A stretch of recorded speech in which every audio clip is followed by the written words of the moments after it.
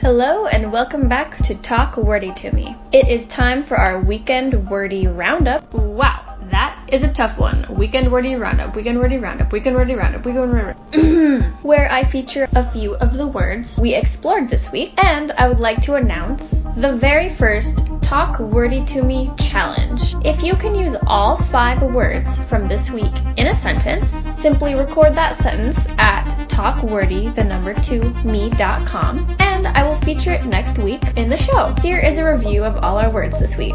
Sandwich. Why did you and Karen break up? Are you okay? Oh yeah, no worries. It just wasn't working out. Turns out she thinks a calzone qualifies as a sandwich. Eavesdrop. Excuse me, I didn't mean to eavesdrop, but it seems like your dating prospects might improve greatly if you started bathing more than once a week.